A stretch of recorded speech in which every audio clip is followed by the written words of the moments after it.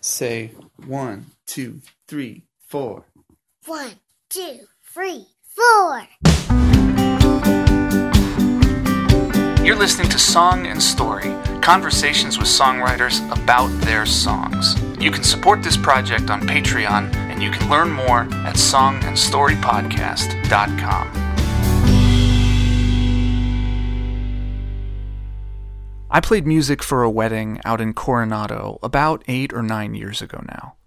At one point during all the pre-wedding festivities, I remember very clearly sitting around outside a bar in mid-afternoon, basking in the Southern California sunshine with a bunch of friends and some acquaintances from college. One of them, his name was Jake, started asking me about what I was hoping to do with my music, what my goals were. And at a certain point in the conversation, he started telling me about his little sister. He said she played the guitar, sang, wrote her own songs, and he wondered if I had any advice he could pass on to her. I didn't.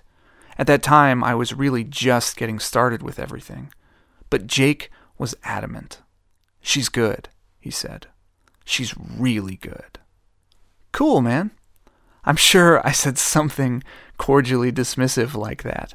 I just wasn't interested. I didn't know her. I'd never met her or heard her play. Jake was just being a good big brother, singing the praises of his talented little sister. About a year or two later, some friends told me about this new girl on campus at our old college. They said I had to check out her music. So I followed a link to her MySpace page and listened to the handful of songs she had posted. The recordings weren't very good, but it didn't matter, because the songs were. I noted her name, Alana Boudreau. Boudreau. This was Jake Boudreau's little sister. And it wasn't just sibling bias. She's really good. My name is Alana Boudreau. I'm from upstate New York, and this song is from my 2016 album Champion. The song is called Controlled Burn.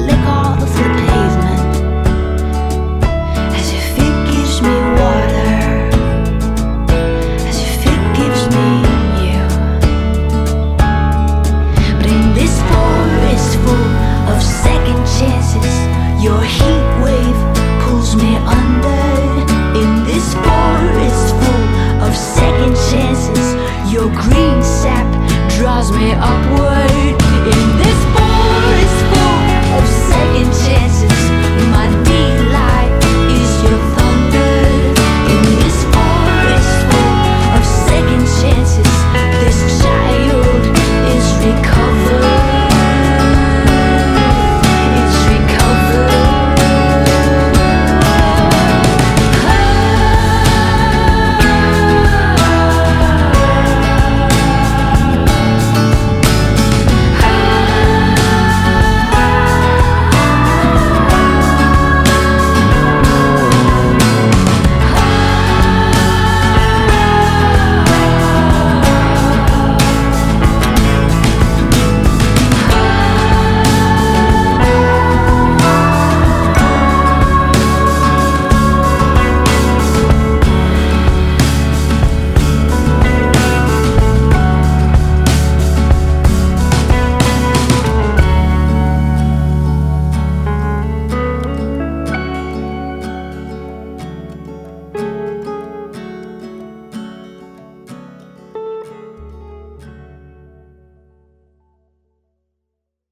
The guitar bit at the end.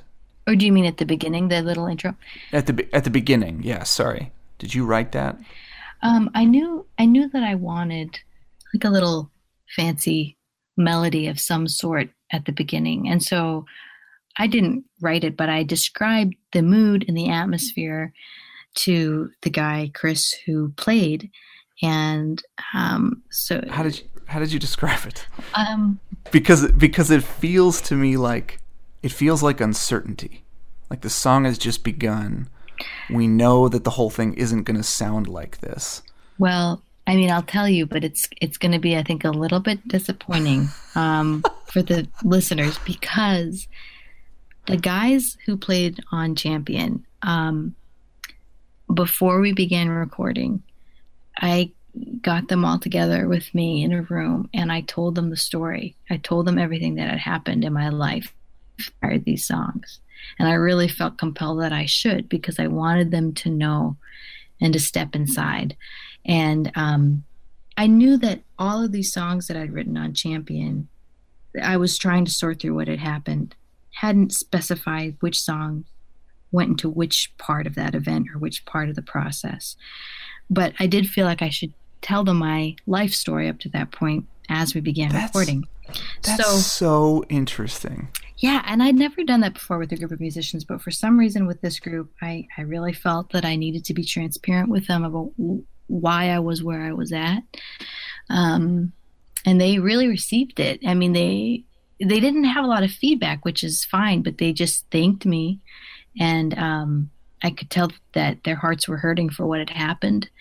And yeah, but then this guy, Chris, just went out there and he was playing around on his guitar before we began this track. And I'd kind of said I'd like there to be something a little bit, different at the beginning.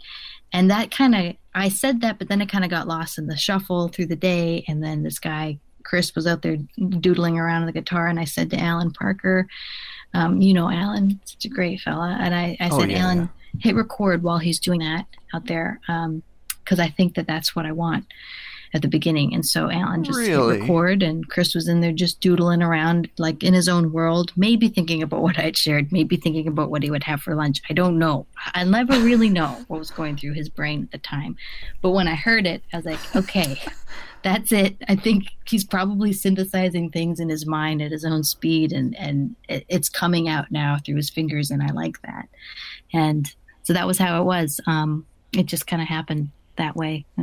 That's amazing, because it leads perfectly into cool? the song. Yeah, I was very, very excited with how that worked out. So it was pretty cool. Oh my gosh! Yeah, you never asked him if he was thinking about anything. No, he was a funny fellow. Yeah, he was always just kind of chewing on a toothpick, and he'd make wry comments, and he was a very funny man.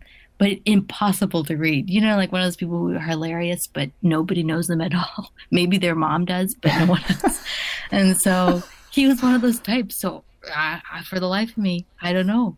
I could ask him, but it would probably be weird. That's interesting. Okay, well, I want to let you know, you kind of prefaced this by saying you might be disappointed in it. And I want you to know that I'm not remotely disappointed in that, because what it tells me is that you can do what's right for the song, whether you are immersing another musician with his own style and life story, whether you are immersing him in your own life story, or whether you're just spying on him and recording ultimately his phone conversations without him knowing. Like, that's kind of what you did.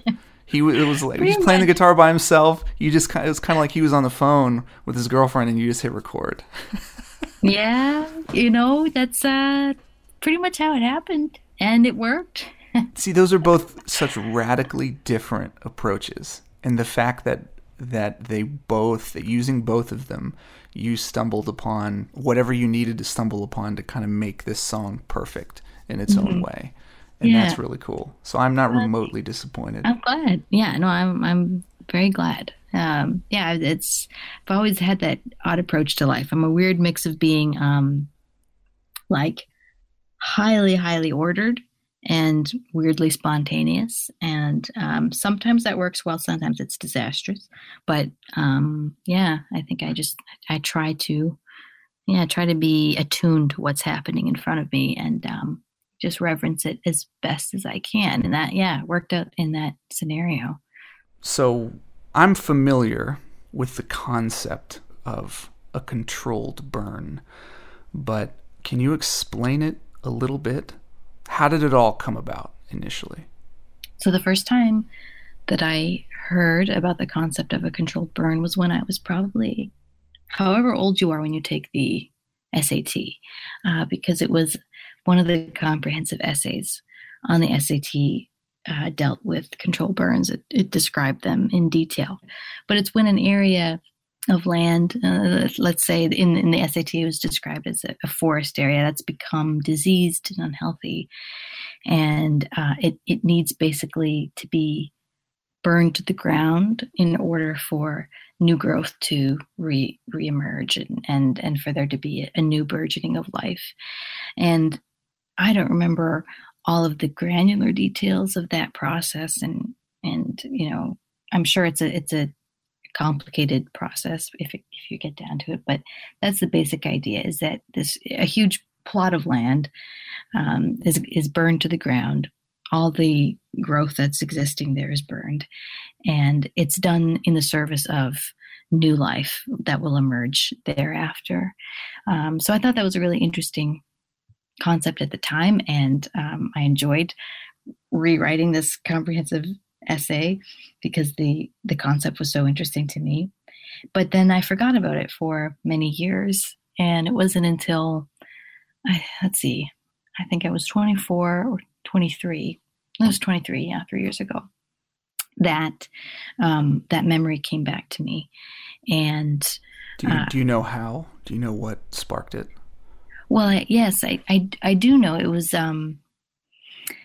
it wasn't like a natural image or seeing it actually happen physically. It was more of a spiritual and emotional valley that I was in, and I was reflecting on. I was trying to find analogies to make sense of the mess that was happening in my life, and that came back, and I found it very consoling. And at the time, though, I didn't intend on writing a song about it. But as the months went by, as I continued to wrestle with this mess, that song was born out of it. So that's, I mean, and I'm happy to go more into that, but that's just the basic gist of what brought it back and, how the song came out of that. If you don't mind going more into that, I mean, what was the mess and how exactly did you kind of see this relating?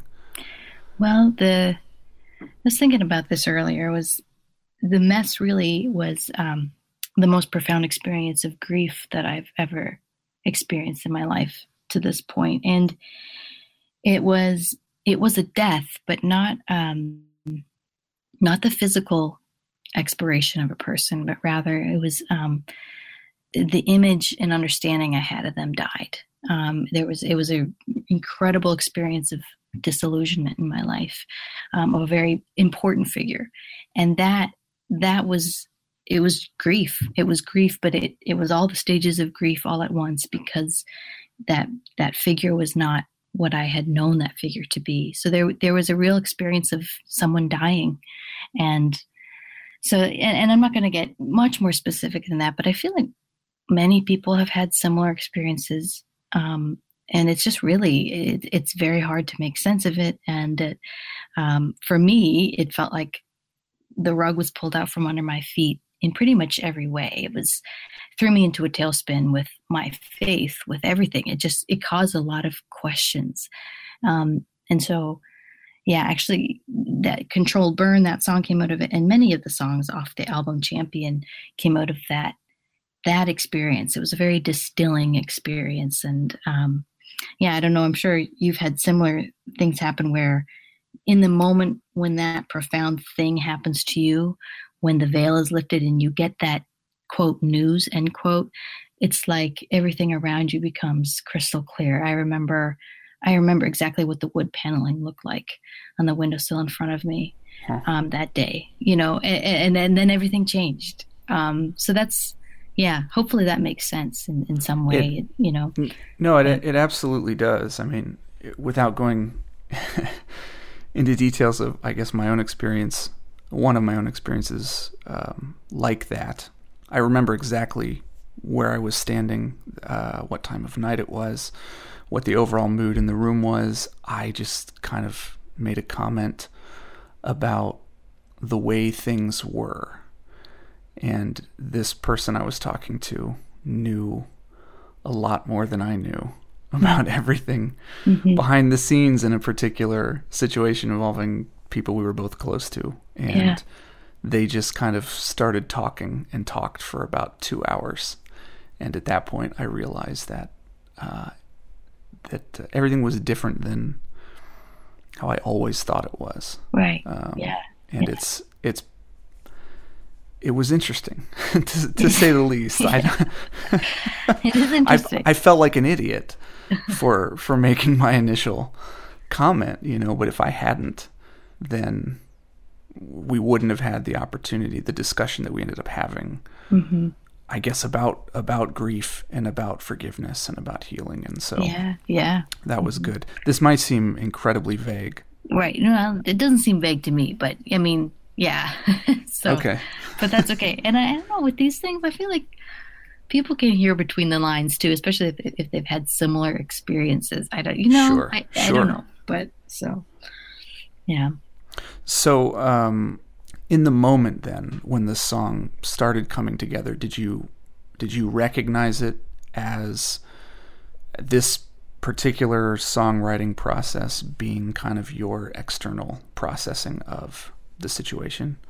No, I didn't. Honestly, it's taken me years out from that event to see just how it's rippled out. It's kind of, I was too close to it at the time to recognize that I was writing about it and that I was trying to process it. That's interesting. Yeah. And actually, there's quite a few songs like that in my life where I'll write them, and immediately after, if someone hears it, they'll ask what it was inspired by or what it's about, and I'll say I'm not entirely sure yet. And the song was very much that way. It just hit me at one point, like, oh, I wrote it. I wrote it to this person. I wrote it for this person. I wrote it also for myself, trying to heal from this thing. But at the time, I hadn't made this explicit connection with that event and the song. Yeah. What was the first bit of it to emerge? A verse, the chorus? Well, typically, you know what it was? It was, I had written, this is just coming back to me now. I had written the refrain, in this forest full of second chances. I had written that a couple years before this thing happened, and I had it on a memo. I recorded it while I was on a plane, and it was in my phone. And then post this like apocalyptic event, I was going through my old memos while on another plane because I hadn't downloaded any podcasts and it was on airplane mode. So I was like, well, I guess I'll just go listen to my old journals and songs and see what's in there. And I heard this little snippet, and then I sat down with the guitar and the verses started coming pretty quickly thereafter. So I did have the heart of the song, which was the refrain, but it was only like the first line, like in this forest full of second chances. Sure. Your heat wave pulls me under. And so I had that, and I loved that idea and that concept. It's funny now as you're asking these questions for me to kind of connect the dots and see how far back the song went and then how it reemerged. Yeah. How quickly did the rest of the song kind of flow? Yeah, the rest of it came fairly fast. I'd say within a day of tinkering at it. It was the skeleton of the song was there, and that's typically how songs come for me. They come quite quickly, and then sometimes it'll be a matter of just changing a word here or there, or a phrase, or throwing away a verse or something like that. But yeah, they usually come fast. The whole, the idea is just kind of comes out as a piece, and then I sort of redress it here and there and tighten up the laces and polish up, the shoes and whatnot. So, yeah. That seems very similar to kind of my process, especially in regards to having one little line or melody or guitar riff or musical hook just kind of sitting around for a year or two. Right. And then all of a sudden you just kind of discover or stumble upon the rest of it. Yeah. It's a weirdly joyful and enlivening process. It really is. Yeah. Mm-hmm. Yeah. So diving into the lyrics there, my life, my life, my life, it stretches behind me. And I see all the missteps and the poorly timed kisses. It's a great way to kind of set the stage by acknowledging not necessarily failures in and of themselves, or not necessarily failures in the most dramatic sense of the word, but missteps, stumblings, big or small. Again, at the time, I hadn't identified that the song was attached to any one event or any one person. And so I just stepped into the song as from the first person perspective. And actually, in retrospect, I can see how important that process actually is in coming to forgive another person, is to step into that role and recognize how much I've been forgiven as well. So I think without even explicitly recognizing, I was identifying with this person who I felt had caused so much pain and disillusionment in my life. So that was an interesting thing for me to see, after the fact, after the song was wrapped, to see like I am both identifying as the person who needs a second chance, and then as the child who's being rediscovered out of the pain of what's been lost, So it was a curious thing, and not intentional at the time, but yeah, that's kind of how it just happened. This is how you kind of structure the verses. The way that you coupleted them is very interesting. And the first part of each couplet begins by repeating the simple phrase 3 times. Did that just kind of come naturally? Was that just kind of a pattern that you just started with? Because I definitely do this, where I start with a pattern and I want to continue the pattern. And there's not necessarily a significance to the pattern itself. Right, right. But it's almost like it becomes an interesting creative parameter that you can impose on yourself to kind of see if you can continue the pattern and make it work without it seeming cliche. That first kind of triplet there was that it just was how it came out as I was writing it, and then for the next verses it followed suit naturally as well. But I was drawn to that because there's something. Well, for one thing, it's meant to echo 2 things: mea culpa, mea culpa, mea culpa. Oh, holy, holy, holy. Okay, so that was intentional. That it was intentional in that way, okay. Yeah, because I wanted there to be that Morse code kind of pulse, because for some reason, again, I am a pretty visceral person in some ways, and I just that sunk into me as a kid, that da, da, da, mea culpa, holy, holy, holy. Even without knowing that kind of specifically that was what was fueling that, the mea culpa, mea culpa, mea culpa. As I ask the question and I'm kind of looking at my life, I ache. My bones, I thirst. They all share this kind of theme of desperation and weariness. Yeah. That is, and the thing to go down even deeper is, like mea culpa, we're saying like, it's my fault. But the song, the way I wrote it, is more, I do believe that our God is a God who understands the thirst and the ache and the breaking and the tension. And so I kind of wanted to re-step into that. It's my fault, and say, but I know that I'm thirsty, I'm broken, I'm tired. My life, like, what is this life? Where is this life going? What does it mean to have a life? And that sounds like super intense and meta and whatever, but that was kind of what I was, what I was thinking was, because I grew up and I did end up with an idea of God that was very rigid, and I've had to work through that idea that I have to convince him to like me, let alone love me. And this song was kind of a reworking of that, where I was going through this crazy disillusionment where I didn't doubt the existence of God, partly because of my strong connection to creation, and I see the order in creation, and I just can't deny the design of it. So I never doubted the existence of a God, but I wasn't sure what his nature was. I wasn't sure if he was a loving God or not. And so this song was grappling with all of those things. And I was really reaching back into very early concepts of God. And that mea culpa thing for me had fossilized into this stern kind of absent, hard to get to know, kind of like a very well-revered professor who I was afraid to approach. This song was me getting more vulnerable and really saying it like it was and like I felt it.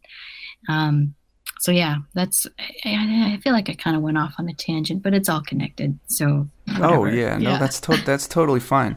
That's really interesting. It honestly, until this conversation, and I've heard the song I don't know how many times, a dozen times, but I never considered it. I never really thought about the pattern, and I think it's because 24 hours ago I was on a plane working up lyrics to a new song, and I noticed myself intentionally kind of wanting to stick with a particular pattern, and I had my reasons for it. And so that experience kind of compelled me to ask, and it's I don't know, that's what I really appreciate, knowing that creative decision to repeat a phrase 3 times to start each couplet in a verse, that has intention behind it.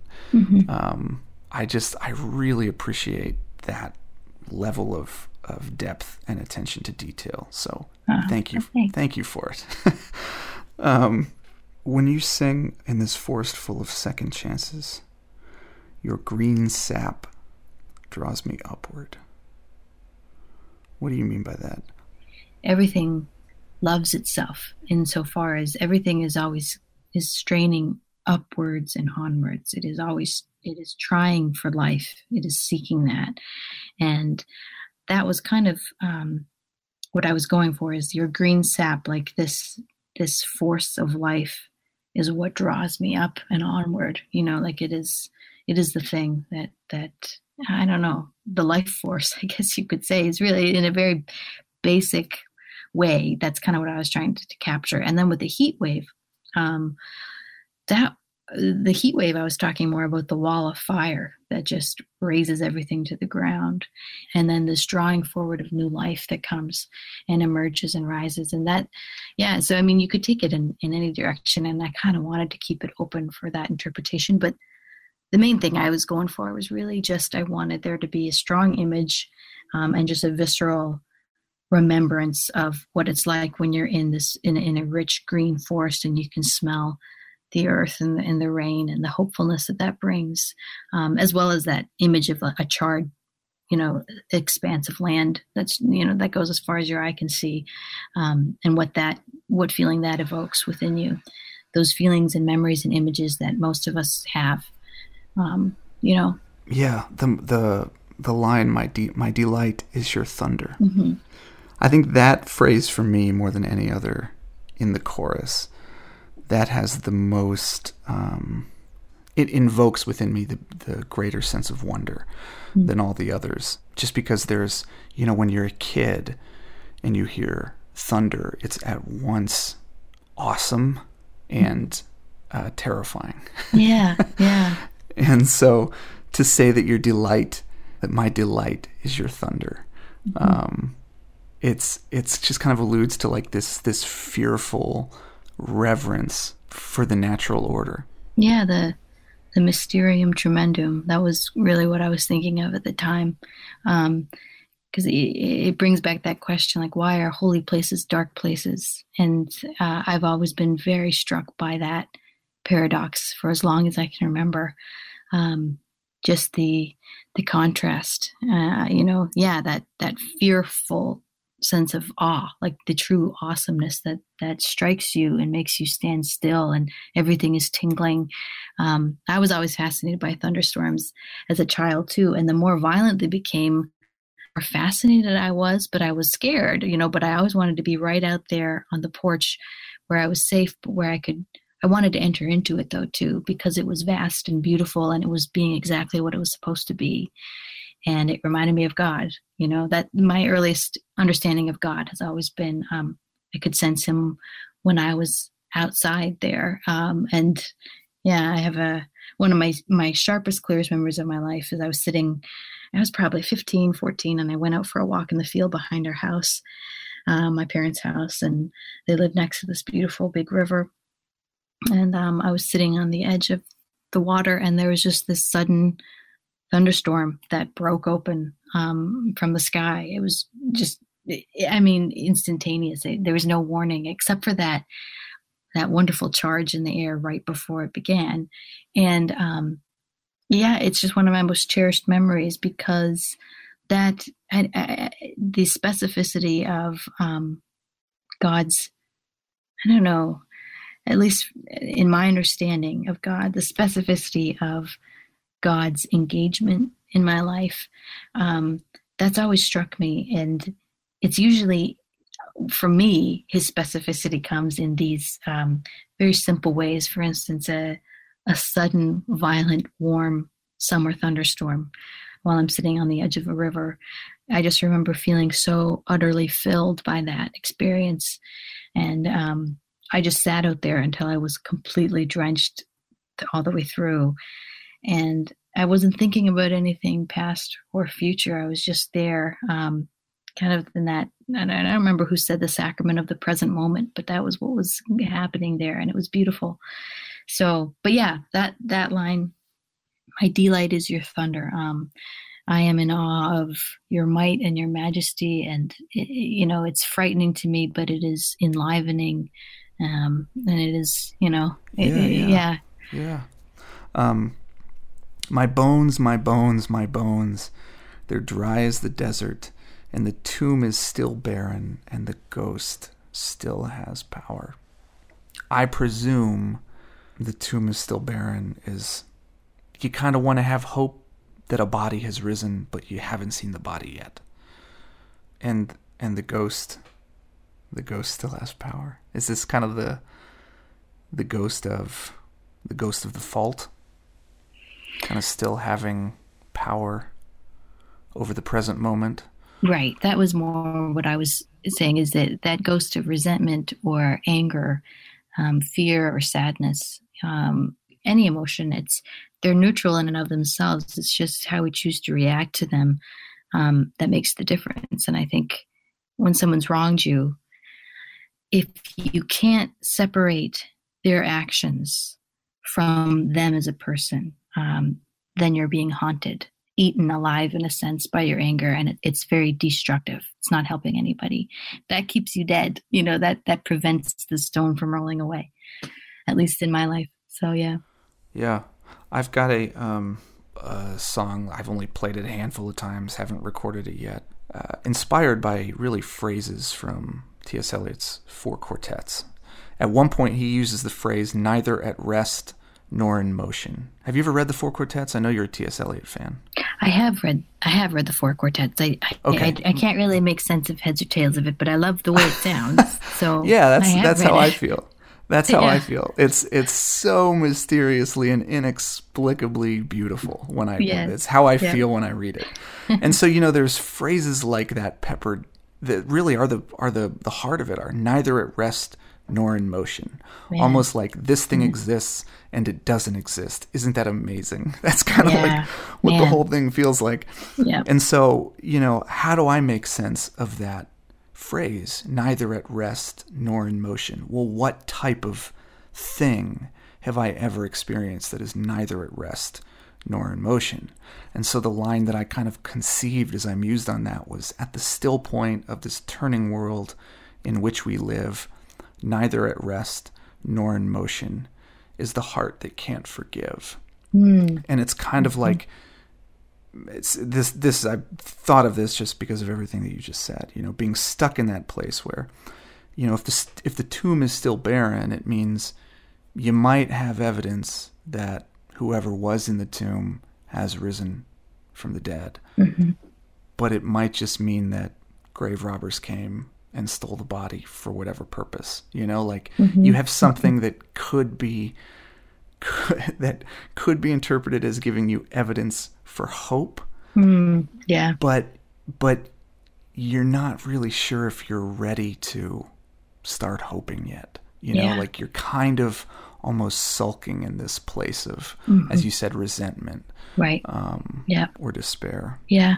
Yeah. Man, I love that line that you just shared, and the lyric that you kind of wrapped it into there. It's a great analogy too.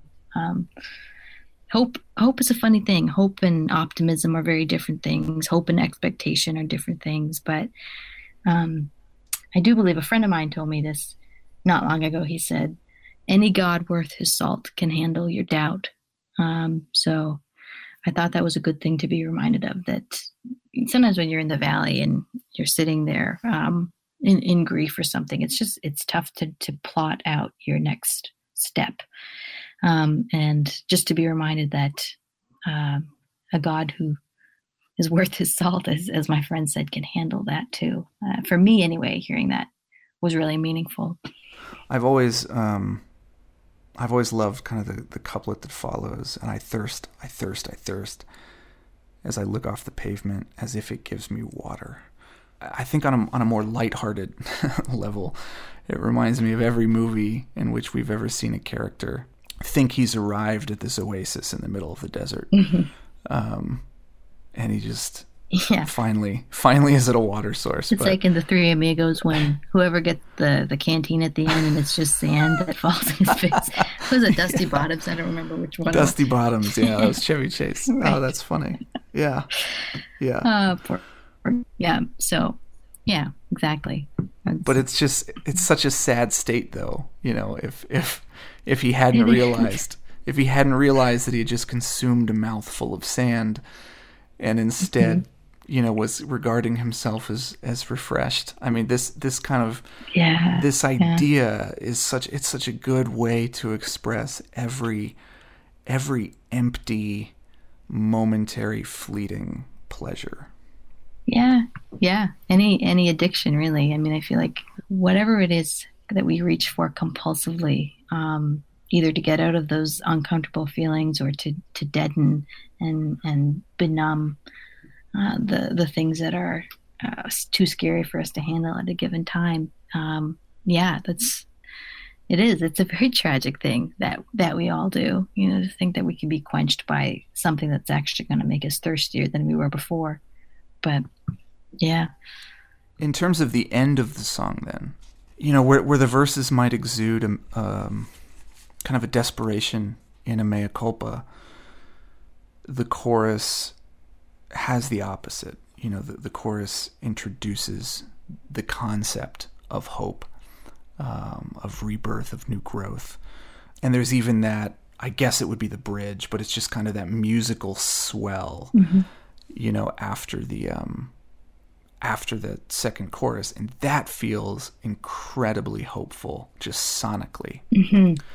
But then when the song ends, you kind of revert to these notes that are a little bit unresolved. That the hopeful swell that you were mentioning, that was another neat moment in the studio there. You're talking about that, Yeah. So I had that written into the song, and as I played it for the guys in the room just with the guitar, and they all loved that. And the keys player Dave Cohen said, he's like, "That's beautiful, and let's try to build on that." And I was all for it. And the guys were really into the song. They really enjoyed playing it. I could tell that. And so it was beautiful, I think, for all of us to get in there and listen and watch as each of us layered over and over on that line. And I think we could all feel the hopefulness in it too, because we knew the story behind the song and the heaviness of it. So that was just a beautiful thing to see unfold in real time. And as for the ending with the, I guess, somewhat more irresolute notes there, I think I identify with the ephemerality of the seasons and how they come and go. And I somehow find consolation even in that, because it's a very dynamic thing, the living and dying of each season in life. So, and the living and dying of natural processes. So I think that was really kind of the idea there. It's the controlled burn sweeps through an area, raises it to the ground. New life comes forth, burgeoning up from the ground. And then the cycle begins again.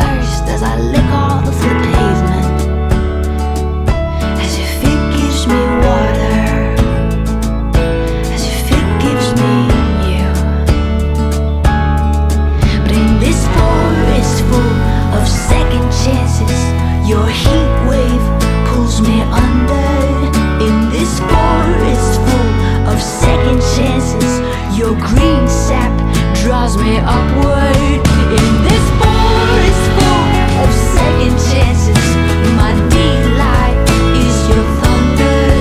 In this forest full of second chances, this child is recovered. It's recovered.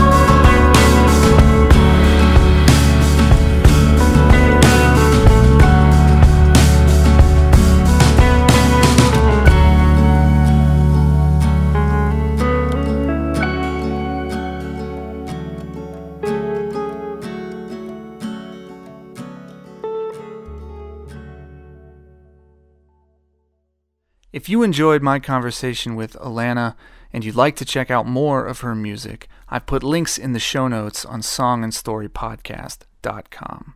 If you enjoy this podcast, please consider supporting it on Patreon by going to patreon.com/songandstory.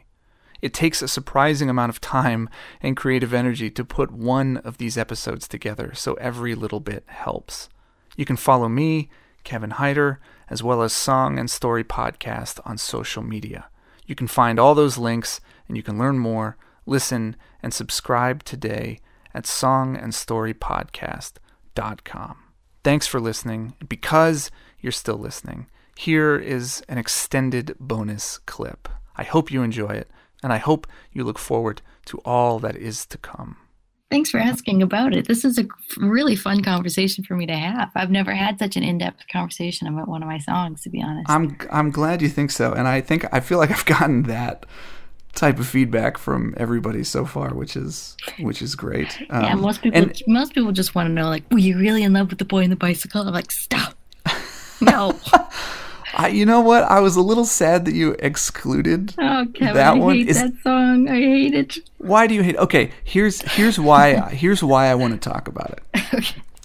Because so this would be the eighth recording of this that I've done, and even though not all the songs have a kind of desperate feel, this will be the fifth conversation in which grief has come up.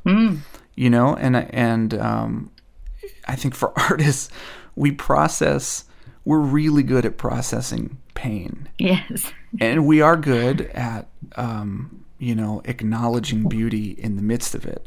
But Boy on a Bicycle it's escapism in the best possible sense. And I know that it might seem trite and played out for you. Mm-hmm. But that was the first song of yours that I ever heard. Yeah. It was whatever crappy recording you had up on your MySpace page. Yeah. And I was hooked instantly because of it. And I think there's, just from the standpoint of having a simple parameter and seeing what you can create from that, whether or not there's a deeper meaning to it, just the simple joy in creating. Alana, why do penguins exist? What purpose do they serve? We didn't know that they existed until a little over 100 years ago. But when we did, it let us know that there's so much more out there that we don't know about. They serve no function to the ecosystem that humans live in. And yet we get a simple joy in knowing that they exist. And that's what Boy on the Bicycle is. It's a penguin. And I don't care if you've barred it. We're going to talk about it someday. We can talk about it someday. We'll talk about it after I've rewritten the song from the perspective of the immature boy on the bicycle. That's a good idea. Who is so confused and grossed out by this weird, awkward girl who stares at him every day while he rides by. Yeah. I would be very interested to hear that kind of feedback song. But and maybe someday, when I'm old, I'll release an album of my greatest hits, and it will just be the Boy and the Bicycle 12 times in a row. And there'll be some sweet, I don't know. But yeah, I'm glad it exists. I am. I'm glad that maybe I should try to write more cute songs. I just don't do cute. Try. Well, you really like my Turtle Dove song, and I've never recorded that. I do. Yeah, I really enjoy that one. I think it's similar. And I love I Could Never Marry John, too. Really? I do. Yes, I do. Fascinating. So there's another one. Yeah, there you go. Fascinating. Do you love it because, well, you've never met him, but do you love it because your brother is really good friends with John? No, I loved the song before I knew that. So really? Yes. Why do you like it? Let's make this episode about me. Why do you like that song? It really just makes me chuckle. I think it's so just funny and ridiculous. And I also remember you saying you wanted to sing it at their wedding and your mom wouldn't let you or something. And I thought that was a hoot too. I don't know. I just listened to it with with a smile on my face, and I like the whole. It's very amusing. I enjoy that. Well, then here's what we will someday do is we will do a double episode where I interview you about Boy and the Bicycle, and then you can interview me about I Could Never Marry John. Okay. Does that work? That works. I look forward to that. Okay. Sounds all right. good. It'll be a double header. All right. So now getting back to grief. Back to grief. Yeah. Back to grief and disillusionment and fear. Yeah.